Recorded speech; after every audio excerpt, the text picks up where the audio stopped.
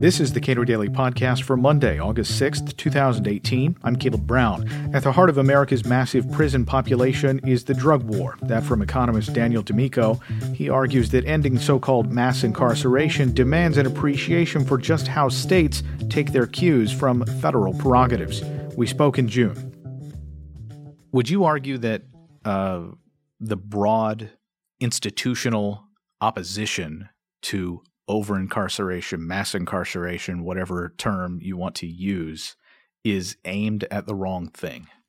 I mean, if we're outcome-oriented, I do think that there's something conspicuous about just the sheer net size and amount of incarceration. So if someone says, I really want to fix mass incarceration, I'm willing to accept that it's conspicuous in and of itself.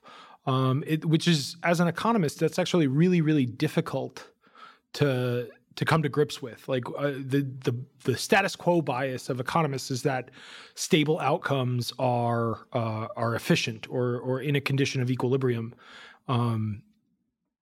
So if you put me in a room with a bunch of activists who are saying, I'm really, really puzzled and concerned about mass incarceration, I'm definitely willing to say, this is conspicuous. It's very, very worrisome that our government, state, local, and federal, have this extreme punishment ability on the citizenry. And how does that compare with the rest of the world? I mean, in terms of both like raw numbers and percentages. I mean, in percentage terms, we're the largest incarceration nation on the planet. We've plateaued a bit. A lot of these reform efforts are having some traction. We're not increasing our growth rate nearly as much as we have. But again, I mean, I'm not super confident that that's a byproduct of the activists. It's also in stride with great budgetary cluster cusses at the governmental level. So, particularly at the state level where budgets have been strained considerably. Right. We've got tons of states that are basically bankrupt, so they can't build more prisons at the rate that they were in the 70s, 80s, and 90s. And we've also got a sort of confused element. I remember I had a conversation with Véronique Derouget, where she was saying, but the numbers have plateaued. And I said, that's hopeful. On the other hand, we just dumped a bunch of new money through quantitative easing and all of those sorts of things. So I'm really hesitant to see what new equilibrium of governmental expenditures will come down the pipeline from that. She gave me some peace of mind that a lot of that money was used to fill in the hole of debt at the state levels. And that's good insofar as it's not being funneled towards these policing or sort of domestic militarized endeavors. But I think it's unclear that our incarceration, the causes of mass incarceration, are as clearly like linear or directly relevant to the mechanisms that most people in the activist community identify. The United States is the leading incarcerator in the world, but of course it's not the federal government that's doing all of this incarceration. It is individual states that are doing it. Right. And as you pointed out in a conversation we had before we started recording, that there was very little variance among states relative to the United States and the rest of the world. So states are behaving broadly in this one way. Yeah, I would just caveat that a little bit. Okay. There is variance in the outcomes. I would say that variance is less than the global variance, but there's even less variance in the sort of like logarithmic growth rate. So if we're looking at growth rates, there's this consistent growth that's common across the 50 states. And so I think that's puzzling in and of itself. Like, it is true that it's 50 distinct jurisdictions, and if you're going to explain the national rate, both the aggregation of all the 50 states plus the federal facilities and recognize that, oh, this is like so much higher than all these other countries. Well, you really also need an explanation or a theoretical explanation that explains why all of these states are seemingly operating in unison with one another. Or why is it the case that we don't have like one rogue state being like, no, we're not going to grow like at all. You might expect Texas or Florida to be outliers in imprisoning people. They're certainly outliers when it comes to executing people. But what does your work indicate is maybe a cause of that? Well, I think lower variance here among states. I think a good example is to think about how the drug war in the American environment is administrated compared to how drug prohibition in other countries is administrated. So prohibition is a common feature of like every jurisdiction around the planet. Like you can't shoot up heroin or snort cocaine on the hood of your car or on the streets of Spain or Germany and expect not to get arrested. The difference is that we're the ones who like it's very American that we launch wars against abstract nouns, and wars are legislated and financed at the federal level. Criminal justice through most of human history is not a national issue, it's a city issue. And then even in between cities, you get counties and states before you have this strong involvement of the federal government.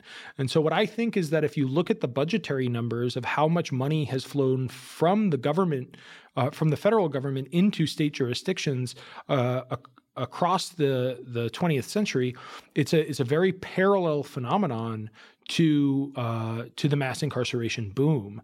And so I think that what's really going on here is a sort of orchestrating or like the federal puppet master pulling the strings and all of these smaller independent jurisdictions falling in lockstep. There's an incentive misdirection, if you will. If you're a governor and you're trying to solve crimes and you don't have a monetary source from the federal government, you've got to think about how to weigh the benefits and costs of policing alternatives from punishment alternatives, from what types of crimes are worthy of this expense to incarcerate people for. But if instead at the end of the day you've got like a bailout mechanism from the federal government, if we fill all of our prisons, they'll come in and cut a check and we can build more, or they've given us all of this funding, we certainly need a venue to spend it in. Those are going to be the path of least resistance strategies. And I think that that's the common feature across these jurisdictions. And it's not only common across these jurisdictions. Mass incarceration, even though America appears a very outlier status compared to other nations, the growth rate, again, the sort of like logarithmic approach, like let's not just look at the net amounts or outcomes, let's look at the trends of growth. We've seen doubling and tripling of prison populations in a lot of foreign countries. It's over 68% of the countries that are measured that we have data on have all experienced systemic growth. And I think that common feature of national governmental organizational principles is an increased trend of centralization, an increased trend of a greater federal engagement or a greater national involvement in criminal justice policymaking and criminal justice expenditures. So some of this has to be driven by expectations among Americans about what they believe the federal government ought to be doing with respect to crime problems that are, by all accounts, local. For example, when people are running for Congress, they talk about drugs. Mm-hmm. They talk about the drug problem in their state. And you know, if the federal government were not responsible for that, voters would react more appropriately, I think, to a claim from the lawmaker or the candidate. Well, we don't deal with that. That's a state problem. You guys deal with that. Let the talk to the governor about this. I mean, I think everything you just said would be a step in the right direction. Like if it was the federal government's response to be like, hey, local criminal justice issues aren't our problem. You need to figure that out on your own. I suppose like it would take a very like libertarian ethos among citizens to be like, yep, that seems like the right response. That is my prior. I think the nuanced vision of federal versus state responsibilities in the mind's eye of most voters leaves much to be desired from this sort of like libertarian perspective. So I think when you combine democracy with criminal justice, I mean, there's a reason why people sort of cliched refer to democracy in terms of mob rule. Like you get these sort of like witch hunt outcomes, this punitive bias. The whole voting apparatus and democratic structure lends itself to appealing to people's exaggerated preferences for punishment. When I started lecturing and researching on these topics, ordinary people would share with me, they'd be like, the proper penalty for this or that crime should be, and like insert very creepy and viscerally severe things. And so I think we have a lot of experimental evidence on this. Like most people are pretty heinous when it comes to their willingness to impose punishment on other people, especially if they think that they've been wronged or that they perceive a threat. And so democratizing that is going to be a venue where those biases are exaggerated, not mitigated. The extent to which the feds are providing either a ex ante or ex post bailout for criminal justice programs, police departments, and bureaus of prisons, it takes a relatively small amount of money to shift behavior in a pretty significant way. We can see that in public schools, where the federal government is responsible for 10% of school funding, and yet a whole lot of mandates that come from the federal government are simply abided by state bureaucracies and local schools. Yeah, I think that's a very apt and parallel metaphor to what my research, I think, is sort of alluding to. In that vein, I'll be honest. I mean, I'm not a constitutional expert in terms of like implementing real legal fixes for these issues, but I share the same sort of appreciation for like the motivations of constitutionalism. Like Friedman recognized that inflation was a really big potential problem, and manipulating the money supply is sort of a natural proclivity of governmental authority. And so he often said he would put it in the Constitution, a 2% amendment. Like it doesn't matter if 2% is the right number per se, but what he was, I think, getting at is the idea that like, well, we would need to build this in to the sort of pre-constitutional condition. You don't want to make it so that the administrative apparatus could redefine the rules willy-nilly or all the time. We would need to say, like a clear delineation of authority, that criminal justice matters are reserved to local law enforcement and local governance, apart from the federal government. I don't know how to accomplish that, but I do think that looking at the constitutional level is my hunch. I think it's sort of implying what needs to be done. There is even resistance by police departments from, and this is, I think the most sexy part of criminal justice reform is, of course, civil forfeiture. And that is, in your view, a symptom, or is just cops being cops? I mean, so my understanding is that civil asset forfeiture is sort of part and parcel of a policy that was reinforced or at least complicit by the federal government. In other words, if you said to a local jurisdiction, we want you to enforce drug prohibition. We think that lots of cocaine and opiates are coming in from Central and South America. You're in Oklahoma. Your local constituents want to be able to maybe do drugs in the comfort of their own living rooms and aren't really keen on SWAT raids and all of this other stuff. How can we get the local legislators to ignore their constituents and instead abide by this federal government? Well, direct financial incentives, right? Well, we'll pay to outfit your police in the services, or we'll give you the legislative ability to confiscate and retain the cash value of the things that you seize an asset. Again, that's a sort of like way to get those incentives in line so that they would enforce what are otherwise nationally legislated protocols. So we're seeing like this sort of tension in marijuana reform right now, because you've got local states that want it and some sense of federal government saying, well, we shouldn't like be letting this happen. So there were federal raids on Colorado dispensaries and stuff like that.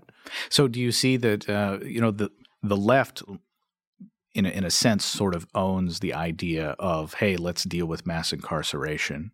And yet this is what you just described is no part of that conversation. Yeah, I mean, I think that there's an asymmetry here. I think the left has all sorts of reasonable complaints on this issue, but it's actually sort of like cookie cutter conservative fiscal conservatism that is probably the arena of answers for the problem. Michael Tonry and I think Norval Morris had a sort of survey article about sentencing reform in the mid-1990s. One of the problems is we think that this is new. We think that the bipartisan reform attention or the scholarly community is only newly getting on board with this. No, there were scholars talking about the rate of prison growth as early as the first 5 years of prison growth in the late 1970s and the early 1980s. Right off the bat, people were like, whoa, we can't keep going at this rate. Like these are exponential numbers. Like if we keep growing, we'll have more people in jail than we have in the streets and stuff like that. So people were immediately talking about the potential for fiscal and sort of resource crisis in the criminal justice in very earlier periods. And what they noticed was that there's been a smorgasbord of sort of experimentation at the state level of like, okay, well, let's have sentencing commissions and sentencing grids and like get experts from the federal sentencing commission to inform our local judges and juries and all sorts of stuff. And so they try some proposals in these states and other proposals in these other states. And the one thing where you see a consistent relationship of declined inmate populations is when the state is bankrupt. There wasn't really like a strong scientific consensus that like reform sentencing projects of this type work and of that type don't work. It was instead, no. The bankrupt states have actually cut their prison population rates because they've just stopped building prisons. Because at some point the benefits are no longer there, right, and the costs are ever present. Right.